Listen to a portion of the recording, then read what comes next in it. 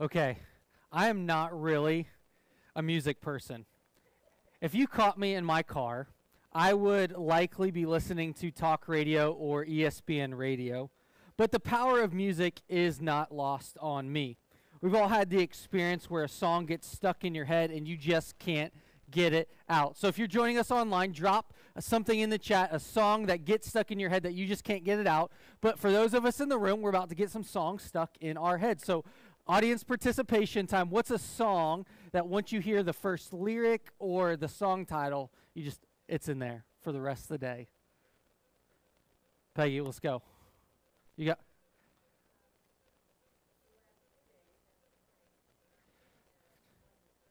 okay.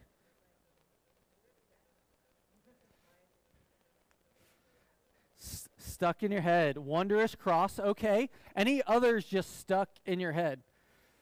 I'm a parent of kids, so for the longest time, "Let It Go" was like the anthem, and so you're welcome for that one.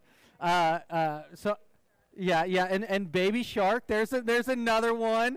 Okay, so a little bit. You're welcome. Now, see, I just the music becomes kind of like the soundtrack to our lives. We know in moments, maybe we've experienced. There's a song that might even just depict kind of how we feel.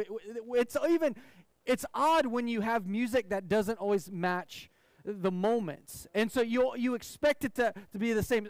Think about movies. You know, there's a certain score that is played when there's moments of tension or there's moments of anticipation. And that tends to stay with us. It becomes like a soundtrack. And we even have these soundtracks that play in our lives that kind of remember us, maybe even moments of where you were. Maybe you've got a wedding song or a special song with your spouse. And I think there's one song to have a little bit of fun with this. There's one song that kind of just transcends time, age, generations, where I could just say the first word and you know what's coming. So let's see if I'm right here. So if I go some, hey, now you're an all-star. Yeah, see, instantly we're singing in the room. I mean, you got it. So it's like the first word, and it can just go. Somebody wants. Sorry, I shouldn't sing. I apologize to you in the room and online for that off key. But whatever it is, it is.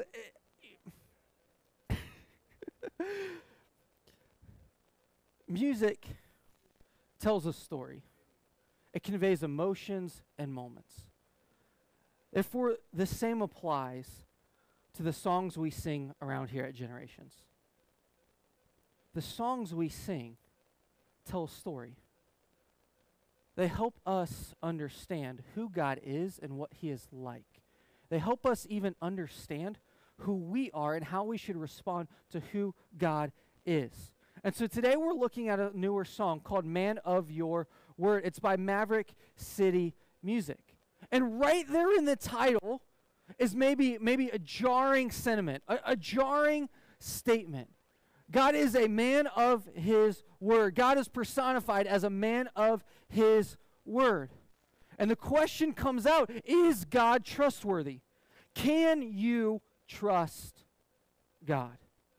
Some of you, instant gut reaction. You had a response.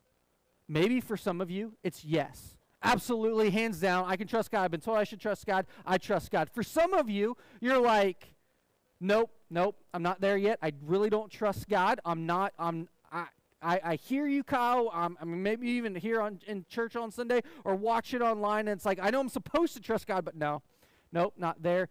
Maybe some of you are somewhere in the middle where you're like, man, there's moments where I want to trust God, but my circumstances in my life, I don't know.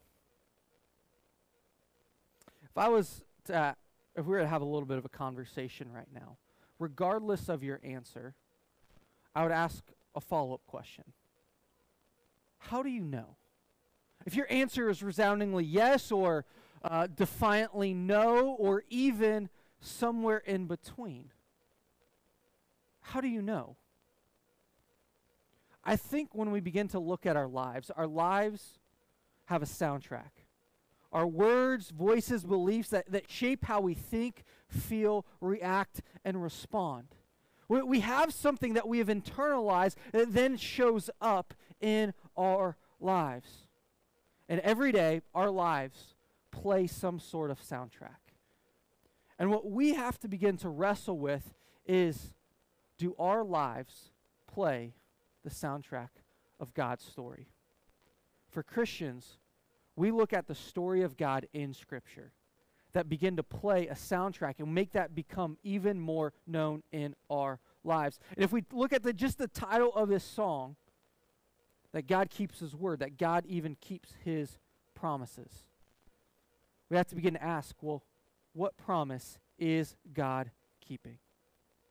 Now, there are many promises throughout Scripture, but I had John read a passage out of Genesis because it's out of that promise that Maverick City lists several ways that God keeps his word.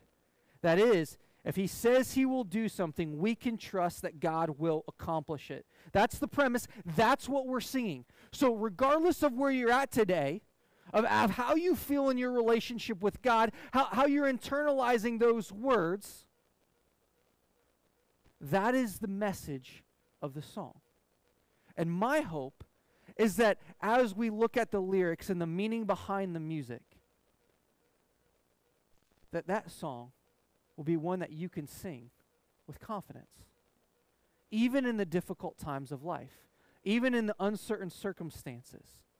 And so, if God says he will do something, we can trust that he will accomplish it. Throughout the song, this includes breaking the yoke of slavery to sin, breaking the chains that bind in sin, finishing the good work that he starts, that God is with us, that he is patient with us, and he also declares us as his children. And this was always part of the promise of God from the moment humanity decided to take fate into their own hands, that God was going to be purposefully on the move to restore things, to break the yoke of slavery to sin, to be with us, to be patient with us, to finish the good work that he starts, declaring us as his children. But in the beginning, the soundtracks got swapped. Humanity exchanged one playlist for another. We said we would rather do things our way, define right and wrong in our own eyes, instead of the soundtrack that God had for us, that we could be co-creators with God on this earth, that we hear his loved children. And we swapped and started playing by our own set of rules. And so what God had to do is step back into history and show this is the good soundtrack. The highs, the lows that you experience now in this world, the soundtrack worth listening to, defining your life, speaking into your life, is one of God's story, of how he calls us his children. He offers freedom and power, that he is a patient and loyal, loving God, that he is with us, and that he always finishes the good work that he starts, even when we don't see it or feel it or tend to not experience it. But it's the Apostle Paul who actually helps us connect these dots. Because while I say all that, you go, well, Kyle, I'm not sure I heard that in the Genesis passage.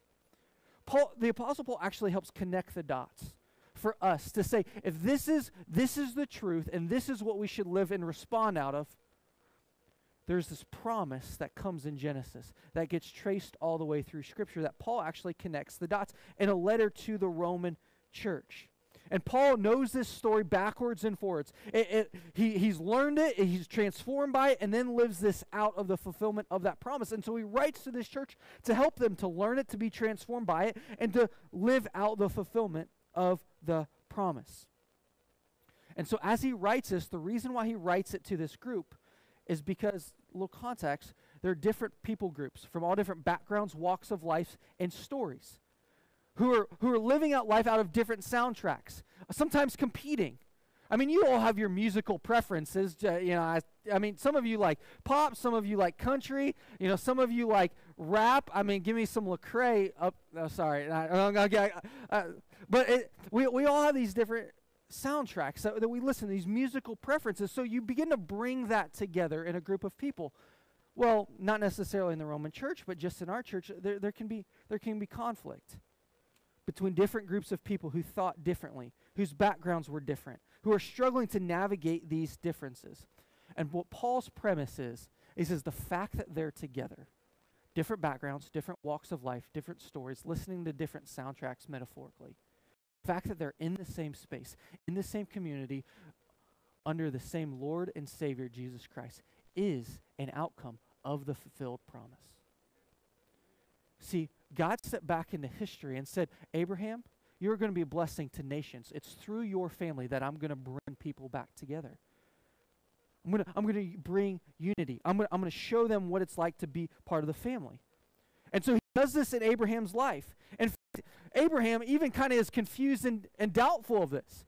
Because God says, well, you're going to have this big family. I want to bring people from all nations, all people groups into your family. And Abraham and Sarah, his wife, go, we don't even have a kid, and we're 75 and 65 years of age. And we promise. And then what's amazing is they have to wait another 25 years for that promise to be fulfilled. There were some ups and downs. Abraham even said, God, I hear your promise, but it's taking too long, so I'm going to take matters into my own hands, conceive a child with someone else to try to make the promise happen in my own timing and my own way. And that has shaped human history. But God proved faithful. The son whom God had promised was eventually born in Isaac. And this family began to grow and was put into captivity, and the promise was doubted once again. And the very first promise of a Redeemer seemed like a long time coming to fulfillment, yet in all these situations, God proved that he is faithful to his promises. See, for God, there's not a differentiation between speech and action. For us, we tend to say something and know that the action will catch up to it. For God, when he says something, he does it. It's not two separate things. It will happen. Sometimes it's not in our timing. It's in his timing. God spoke the world into being, and it was. The Word became flesh and dwelt among us and showed us what it was like to be human. God's Word is action. It came to fulfillment in Jesus. Bringing the older brother, being the Savior, being the Lord who brings us into the family. And so Paul connects these and traces this back to Genesis. And so let me just run you through some of his letter very quickly. Read a lot of scripture, but I want you to get this picture. Starting in Romans chapter 4, verse 3, it says, "For what does scripture say? Abraham believed God and it was credited to him as righteousness. He took God at his word and was found righteous and right for it. For the promise to Abraham or his descendants that he would inherit the world was not through the law, but through righteousness that comes by faith. This is why the promise is by faith, so that it may be according to grace to guarantee it to all descendants, not only to those who are of the law, but to those who are of Abraham's faith. He is the father of us all, as it is written, I have made you a father of many nations." Paul makes this after Romans chapter 4, and begins in Romans chapter 5, verse 1-5. It says, "Therefore, since we declared righteous by faith, we have peace with God through our Lord Jesus Christ, who has also obtained access through him by faith into this grace in which we stand and we rejoice in the hope of the glory of God. And not only that, but we also rejoice in our afflictions, because we know that affliction produces endurance, and endurance produces proven character, and proven character produces hope. This hope will not disappoint us, because God's love has been poured out in our hearts through the Holy Spirit who was given to us." And he spends the next chapters really elaborating on that. And he says, "For we know that our old self was crucified with him, so that the body ruled by sin might be rendered powerless, so that we may no longer be enslaved by sin." And he cites our baptism. What he's saying is the soundtrack in your life that's been bombarding you with lies, with faulty things. You're not good enough. You're a loser. You got to have all the money. You got to have a full bank account. You're alone. You got to have every decision figured out. He says, no, you don't have to succumb to that power. The addiction, the mindset that you just can't break free from, it has no more power over you. That's what Paul is saying. Through faith in Jesus, it's been stripped away, and he cites that it's been crucified to the cross in Jesus, and cites our baptism. It's God-initiated faith responded and expressed in baptism. And even when our daily experiences has us do what we don't want to do, when we even think, oh yeah, I should be doing something else. I should be living up to this standard. God is patient with us. He is present with us.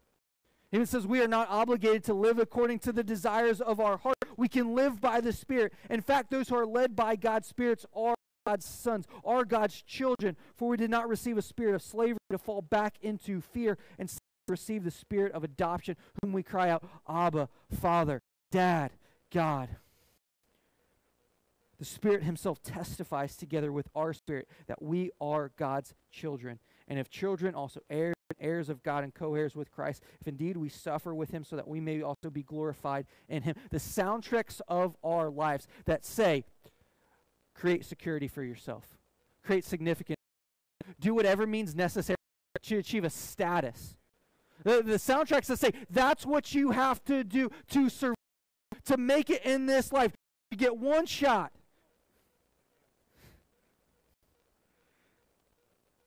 Those are lies. And we can swap out the soundtracks. And we want to know, so God, how do we know? The promise, how is that proved? And Paul says it's through God's Spirit. It's the Holy Spirit expressed in you. When you put faith in Jesus and you are baptized in him, you receive the Holy Spirit. It's the confirmation that God is fulfilling his promise, that you are a loved child of God. You've been adopted into the family, that you have a status and inheritance that cannot be taken away. And actually explains that in the rest of Romans 8. He says, what can separate us from the love of God? Nothing. Because the Holy Spirit is in your heart. It's in your life, and it's the down payment. It's the proof that you are a part of God's family. What was started in Abraham, traced through Scripture, expressed in Jesus, sealed and paid for by his cross, and sealed by his resurrection, and received through faith, expressed in baptism. You've got the Holy Spirit. So that when the soundtracks of the world start to come at you, the Holy Spirit can whisper to your soul. You've got a Father who loves you, who's on your team, who's on your side. You've not been forgotten. You're loved. Jesus loves you. The Father loves you. God has fulfilled his promise by the sending of his Spirit. Things that say, this image, short check, the security. Go ahead, take one more drink to cope, to make troubles go away. That God doesn't want you to have any fun, that you deserve better, that you've worked so hard. What's wrong with a little reward? Or even to try to divide and isolate. The lies. I'm just saying things that you have heard. The enemy loves to divide and isolate through gossip, slander, and bitterness. And say, you know it's true. Everyone should know how much they've messed up as well. So just pass it on. And what happens is the soundtracks start to affect how we live in relationship in community. So Christians, followers of Jesus, we must replace the soundtracks so that what begins to be expressed in our life is the truth of God, of who he says we are. And then we live like other people are who God says they are. That they are loved. That they are valuable. They are not defined by their past sin and mistakes, but can be defined by Christ. See, that's what begins to happen, is that we become people of our word because God is a man of his word, which means we can expect him to show up in our lives and others' lives without an agenda. And what happens is sometimes we begin to look for promises and confirmations that God has never given. God didn't say that there wouldn't be an up and down. That it wouldn't be like a zigzag. That there wouldn't be hills and valleys. But what he does say is he's promised to be there with us all. That he's going to finish the good work that he starts. That the sin in your life doesn't have power over you. That we are his kids. Meaning that we can be people of our word by being thankful for the freedom from sin and power over sin by saying no to it. Being patient with people when they're difficult. Declaring news of Jesus and living out of that received adoption. Sometimes that's hard. And we start to live by a different soundtrack. So how do we switch the soundtracks? Moment by moment, day by day. Let me give you just a practical exercise that I am constantly applying in my own life. Something called spiritual breathing. To allow the Spirit to speak to our souls and heart, to remind us who God says we are. What spiritual breathing does, it's almost like a word picture that can help us just experience dependence upon the Spirit. So it's just breathing. We're all breathing here. At least I hope.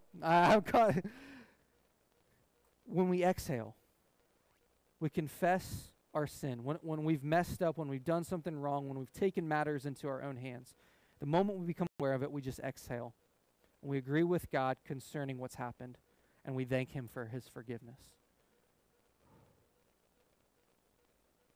And then we inhale. Remember who He says that we are. We surrender control of our life and ask the Holy Spirit to fill us with His presence and be powered by faith so that we can take the next step in Him. See, that's a spiritual reality. It's almost as if there was a chair sitting beside me and it was a little throne of our heart and our life. It's in the moment. It's when we sin, when we mess up, when we take things into our own hands, we put ourselves on that chair, on that driver's seat. But in spiritual breathing, we put things back as they should be.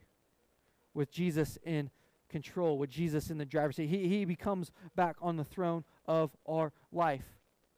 And I give you that word picture, that exercise, the inhale, the exhale, the exhale, the inhale. Because there's that little voice that says, but are you sure? But do they know? How do you know? How do you know? How do you know? How do you know? And this is where faith comes in. Because it's not what you can do to make things right with God, but it's what Jesus has done, and it's by faith you step into that reality. See, it's not you putting yourself back on that chair. It's allowing God to say, I've been on the throne all along.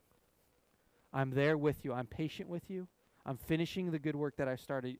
You are my child. And this is where our value story over sin comes in. And just to solidify that point, let's think about an airplane. To be transported by an airplane, we must place our faith in the trustworthiness of the aircraft and the pilot who flies it. Our fleeting confidence or fear do not affect the ability of the airplane to transport us, though it does affect how much we enjoy the trip. So when we recognize that sin has no power over us, that God's going to finish the good work that He starts, that He is patient with us, and that we are His children, that He is a man of His word. It's not contingent upon us. It's contingent on who God is and His truth and His faithfulness. See, some of you are sitting in this room right now or watching online because God's been faithful in your life. Because God started a work and He is bringing it to completion. He is actively working. You're an outcome of the promise. So each and every day, we as a church must tell that story.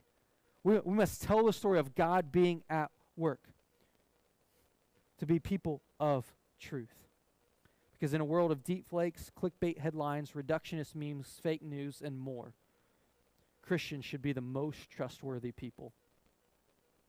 We should be shaped by God's story, knowing that He fulfills His promises, and we don't have to resort to the enemy's tactics, to the enemy's soundtracks, to get our will and our way. Because God will complete the work that He has started. And we see that in confirmation through His Holy Spirit coming to dwell within believers. That's the proof of God's promise. So when we're wrong, we can admit that we're wrong. And we can point to His story. So it's God's story that shapes our lives. God is, God does, we are, so we do. So the songs we sing helps replace the faulty soundtracks in our heads. The songs we live will help replace the faulty soundtracks in our world. It's the promise of God's word that is our authority, that the Christian lives by faith and trustworthiness of God, of himself and his word. So I don't know where you're at today. As you find yourself doubting and confused and uncertain, that's okay. God has promised that he's be patient with us, that's not dependent upon our actions, but who he is. And as we step into that, as we grow in Christ-likeness, we begin to express who he is to the world around us. God's story shape our lives. Because can God be trusted? Absolutely. Yes, he can. And he's going to prove that to us throughout our lives. Let me pray. God, you are good. I'm thankful that you have fulfilled your promise in the sending of your Holy Spirit. God, that when we doubt, when we confuse, that you don't run away from us, that you're not scared by that, God, but ultimately, God, you are just present with us over and over again. That you have a loyal love that pursues us, and we see that in Jesus. Thank you for your love and for your grace. It's in Jesus' name we pray. Amen.